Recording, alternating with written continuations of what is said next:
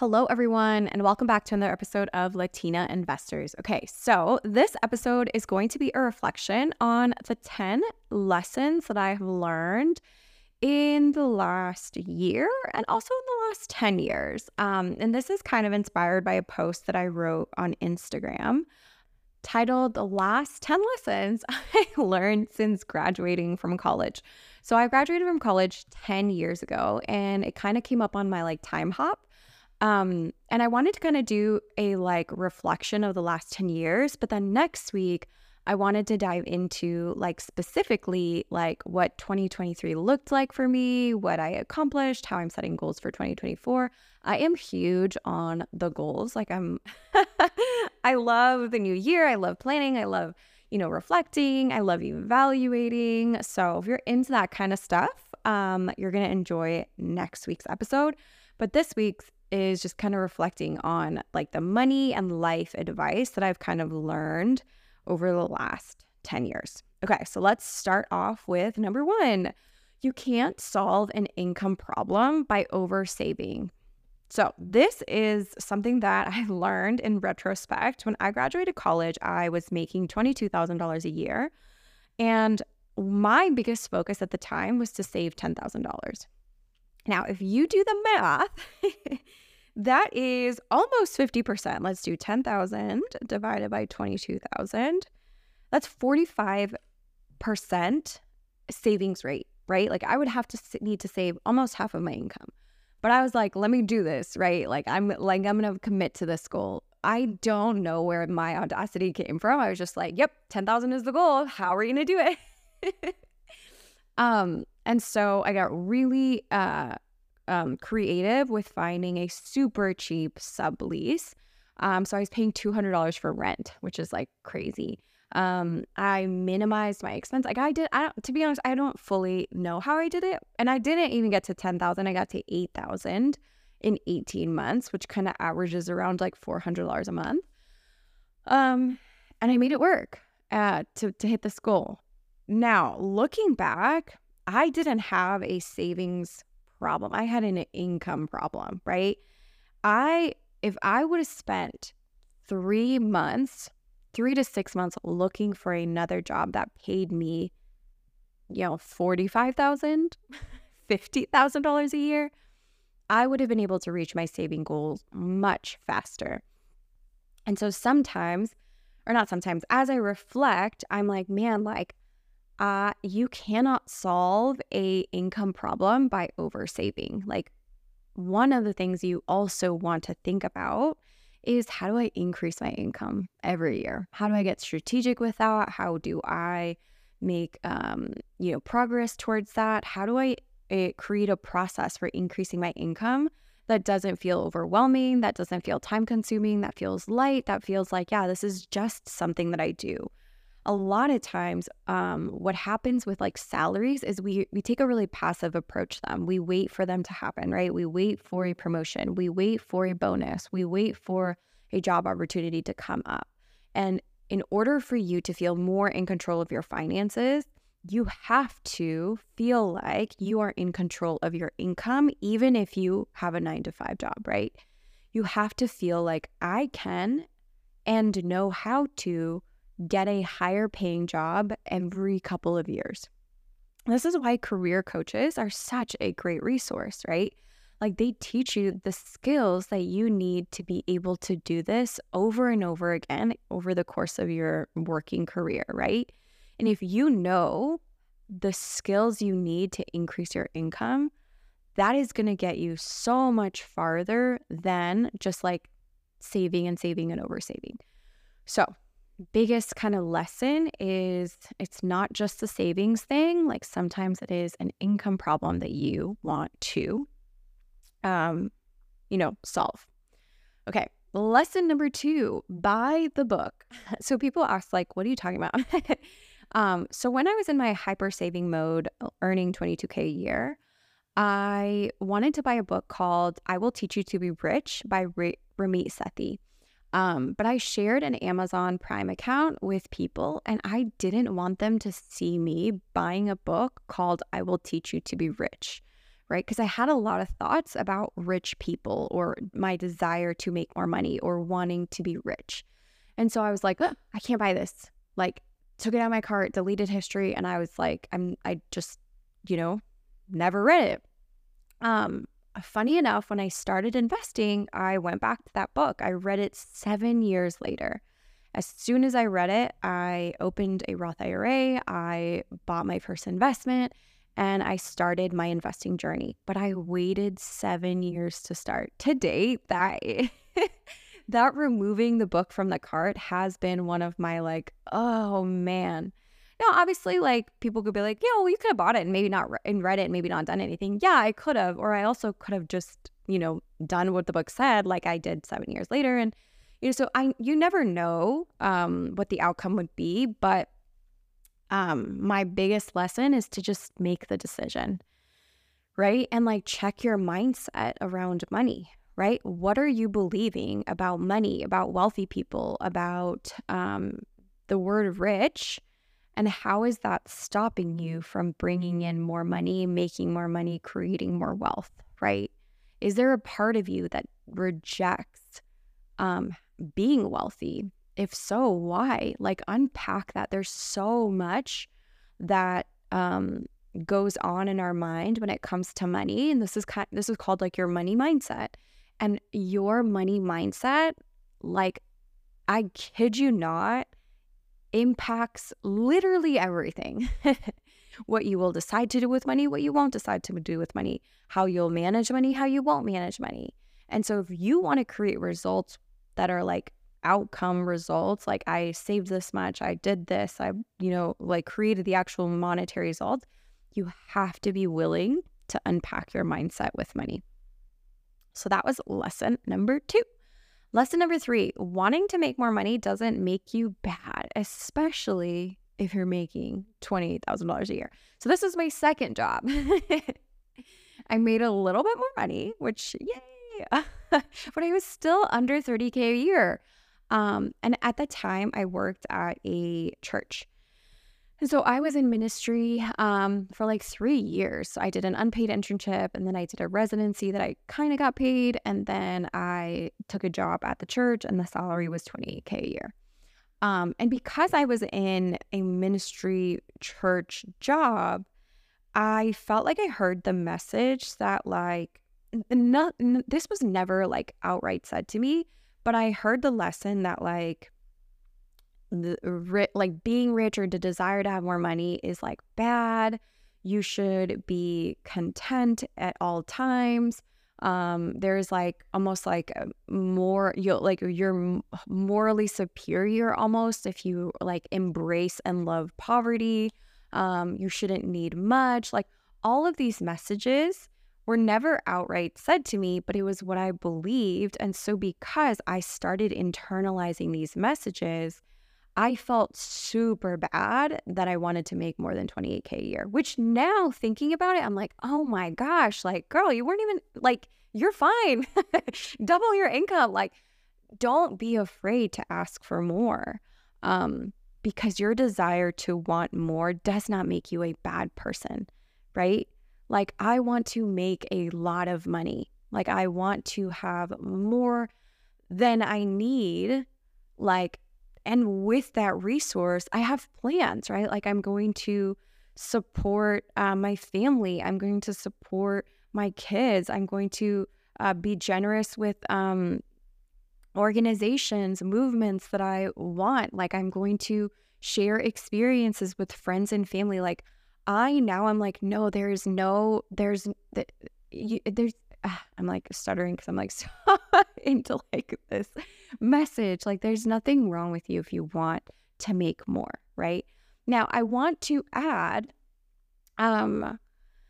there is something to always chasing and always wanting more and never being satisfied. And I think that it is worth talking about. There is something to that. And I think that I have kind of come to terms with I'm always going to want more, right? I'm always going to want to do it better, want more, do it faster. That's just to some degree how I'm wired. And I also know I can drop into gratitude and contentment for what I have created and what has been given to me in any moment. And then there's a balance of like more please and I like have everything I need.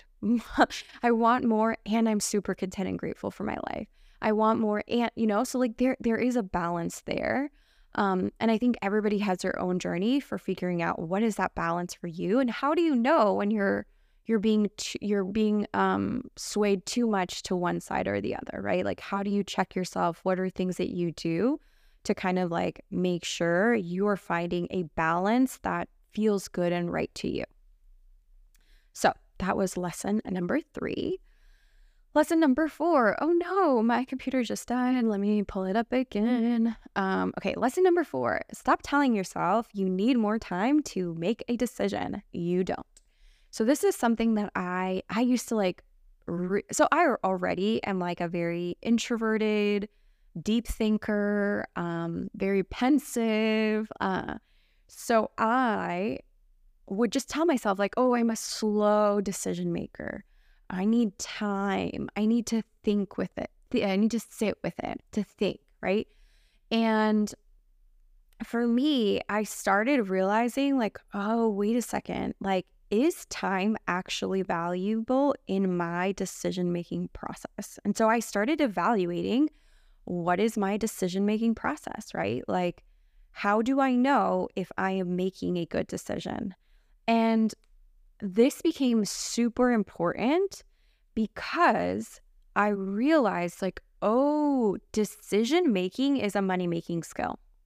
Being able to make decisions is going to keep you moving in the right direction and keep you making money, right? And so if I'm here thinking like I make slow decisions, it clicked for me where I was like, oh, I'm essentially saying like I move slow to make money, right? And I was like, no, I don't want that. I don't want that to be the equation.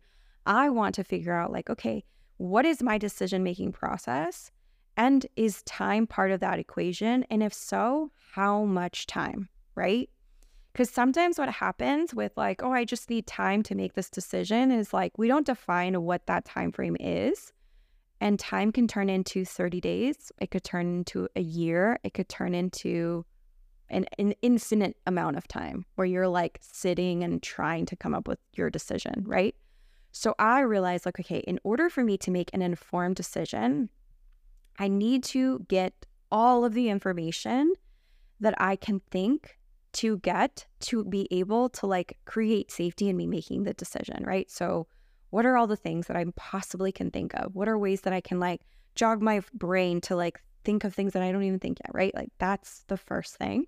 Then I need to go find answers to all of those questions. Great. Now that I have logically all of the checkpoints of I've made, I want to make this decision, here's all the information that I need, I might still feel scared to make a new decision. And that's okay. Because for me, the next part of the equation is all of the information plus courage to make a new decision equals decision, right? That for me, that is all I need. Now, sometimes I do give myself a time frame, but I make an intentional decision to pick, okay, in order for me to gather all the information and like tap into courage, I'm going to give myself 2 days. I'm going to give myself 4 days, right? Like I get to decide like in this time frame, I'm going to gather the information. I'm going to muster up the courage, like give myself what I need to make that decision and almost kind of like talk myself into my own choice that I've decided to make.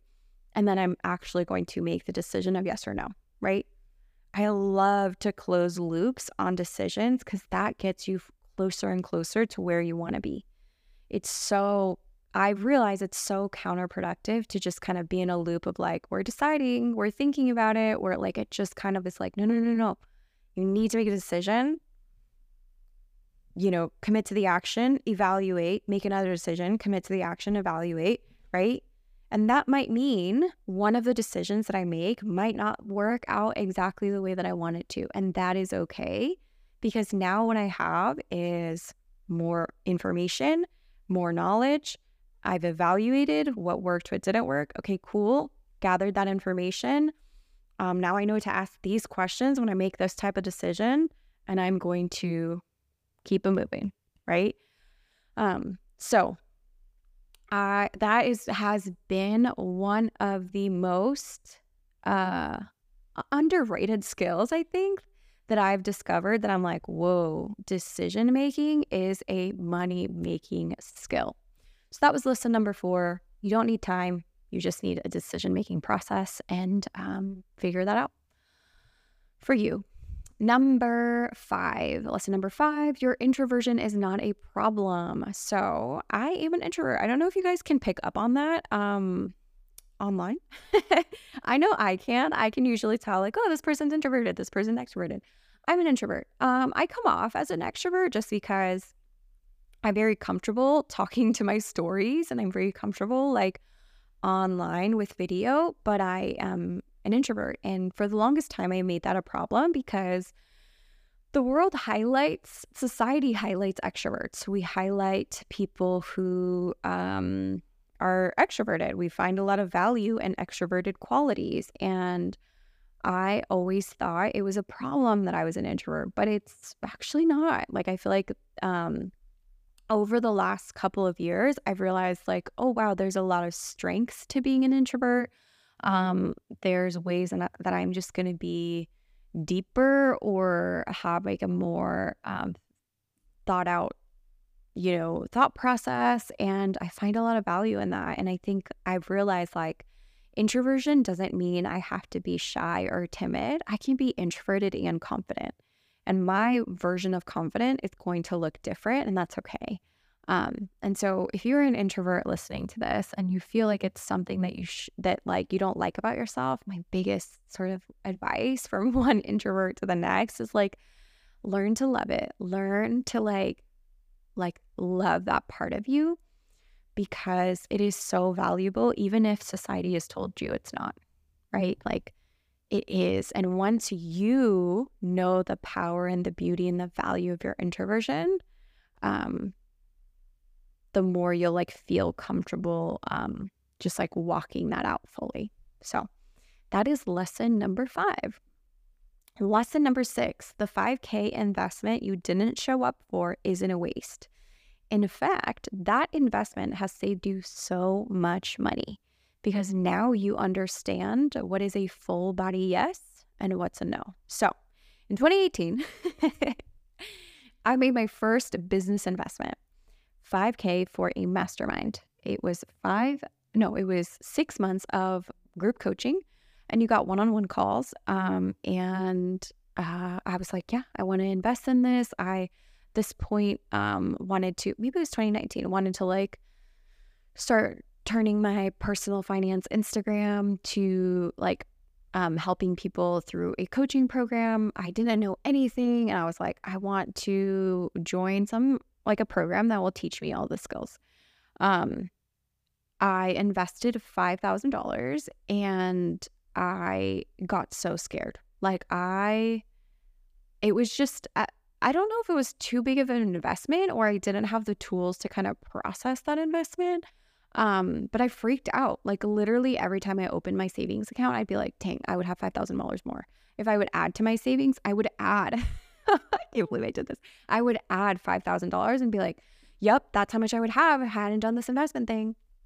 And because I resented it, I didn't show up for the calls, and I pretty much like just ghosted the program, right? Like, it to me felt like such a waste. Like, $5,000 to me felt like such a big amount of money at the time. And it still does. Like, 5K is, yeah, you can do a lot with 5K. But because of that experience, I stopped really investing in things for a good year or two, because I was like, no, I can't do that again. I can't afford to lose money. I can't, like, and that just didn't create the results that I wanted to create. And I had to like really come to terms with, I need to decide this is not a waste. How can I decide this is not a waste? And this is when I started kind of turning things around and being like, all right, what did I learn from that investment? Why did I make it? Why did I not show up for it? What were red flags that I could have looked out for? I started asking myself really good questions so that I could get to a point where I was like, oh, I know exactly why that happened and I know what to look out for in the future.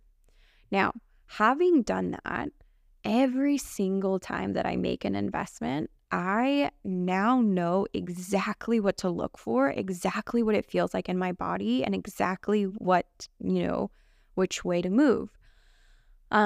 So today, that 5K investment has saved me so much money because I know very quickly, like intuitively, this is a no. I know everything else is saying it's a yes, and I'm really into the marketing and the hype and blah, blah, blah.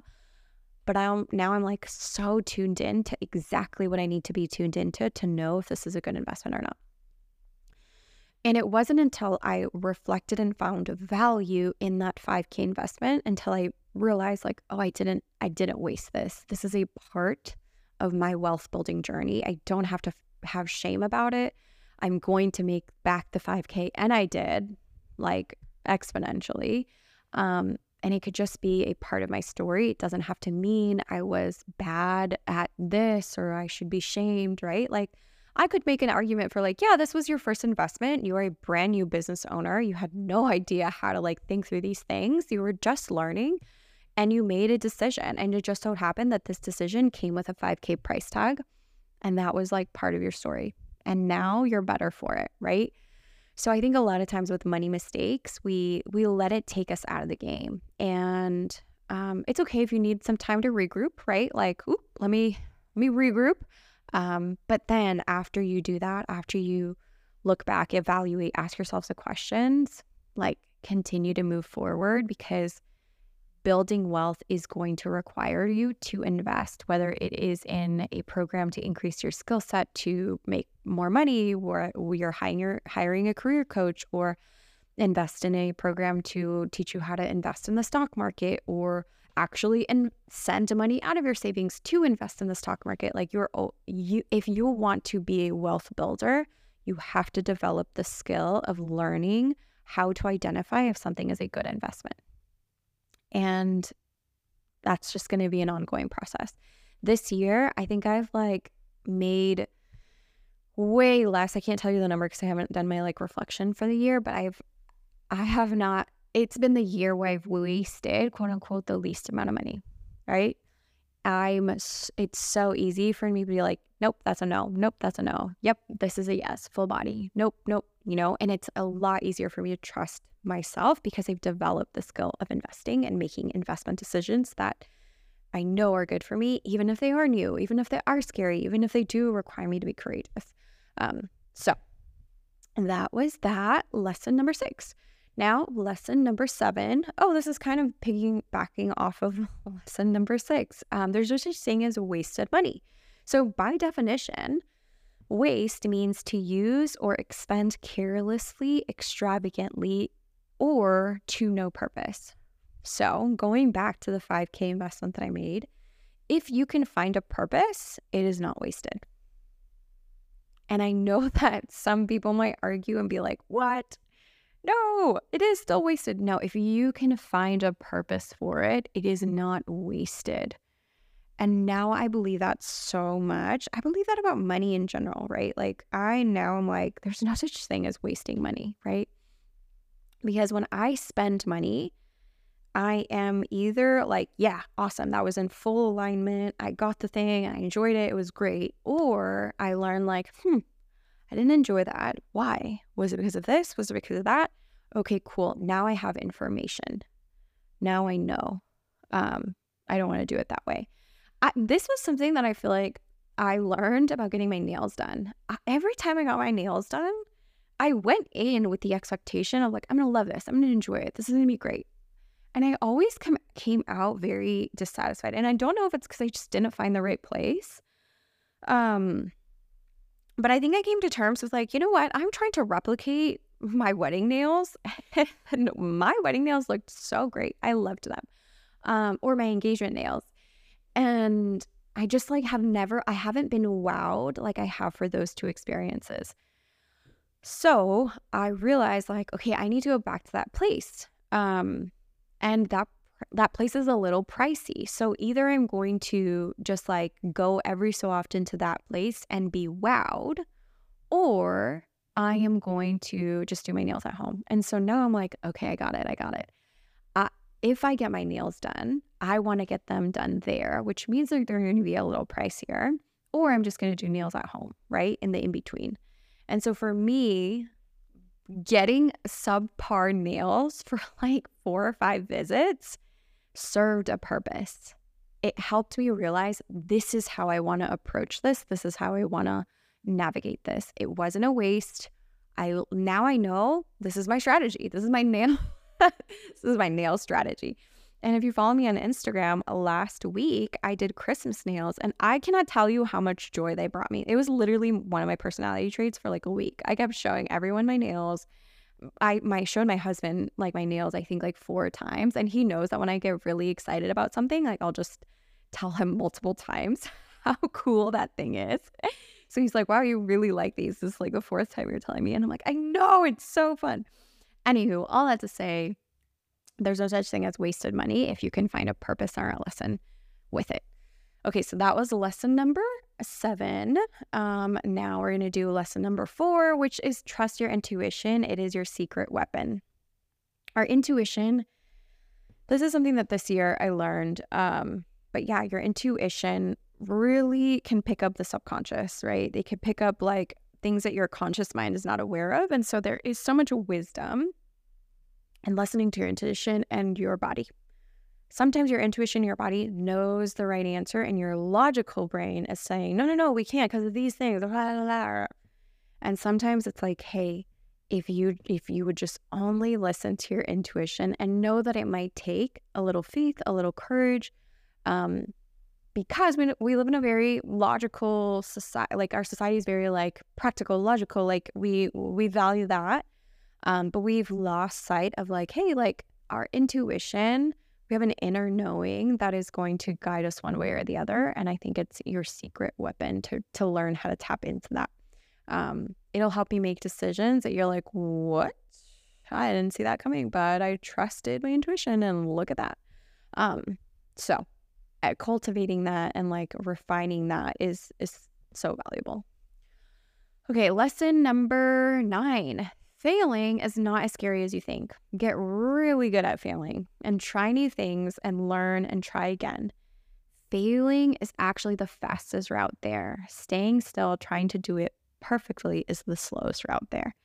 I used to have such a bad relationship with failing. I would be like, I can't fail because it means this about me. I made it mean I wasn't good enough. I would never be able to hit this goal. I all of these different things.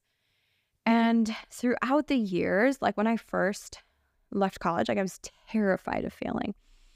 Now I'm like, you know what? Let me just fail to learn. Like let me fail to get more information so that I can apply that information to make a better decision, right? I feel like now my approach is like, we're just gathering information, right? Like, let's just do it quickly.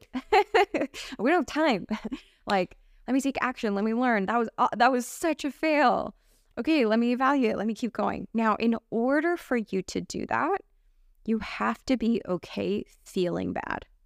And a lot of times we're not okay feeling bad. We don't want to feel like we messed it up. We don't want to feel confused. We don't want to feel frustrated. We don't want to feel, like a failure. And I think for me, what I realized, like, if I increase my capacity to be able to feel these big, bad emotions, then I get to move faster because failing is no longer this, like, it's no longer this, like, heavy thing. It's just kind of like, okay, cool. Like, I failed and here's what I learned, right? But I'm only able to do that if I have the skills to regulate and process my emotions. right? And so this is something that like we're not taught. Like we're not taught how to process our emotions. It's legitimately a skill. So for me, what made this switch and light bulb moment happen was, oh, if I'm willing to feel any emotion, then let me just gather as much information as possible, knowing that along the way, I have the skill of processing and regulating. Um, and that's just going to get me there way faster. Lesson number 10. Okay, this is so fun. This was kind of lesson or like reflection back is you're eventually going to find deep, meaningful work you craved when you graduated college, and it's going to be so exciting. I recently found this year a video of 18-year-old me vlogging, I guess. And I was like vlogging about like my thoughts about post-graduation, and it was so interesting, like just watching little 18-year-old me, or maybe not 18, 22-year-old me like kind of process these things. And one of the things that I said was, I know that I am going to have a job after college. I know that I'm going to excel at my job. I have always been like a driven and ambitious person. So I'm like, yeah, no, like I'm going to do great. So I'm like saying this all in the video, and I'm like, I'm not scared of like the work that it'll take to hit the goal that I want to hit. What I'm most afraid of is that I won't find something deep and meaningful to like give my life and talent to. Which when I'm like looking back, I'm like, dang, little 22-year-old Andrea, you're deep. Like, why are you thinking about these things? And so as I was seeing that and hearing myself say, like, that's the most important thing that I want. Like, I know I can put in the work. I just want to make sure I'm doing like meaningful and deep work.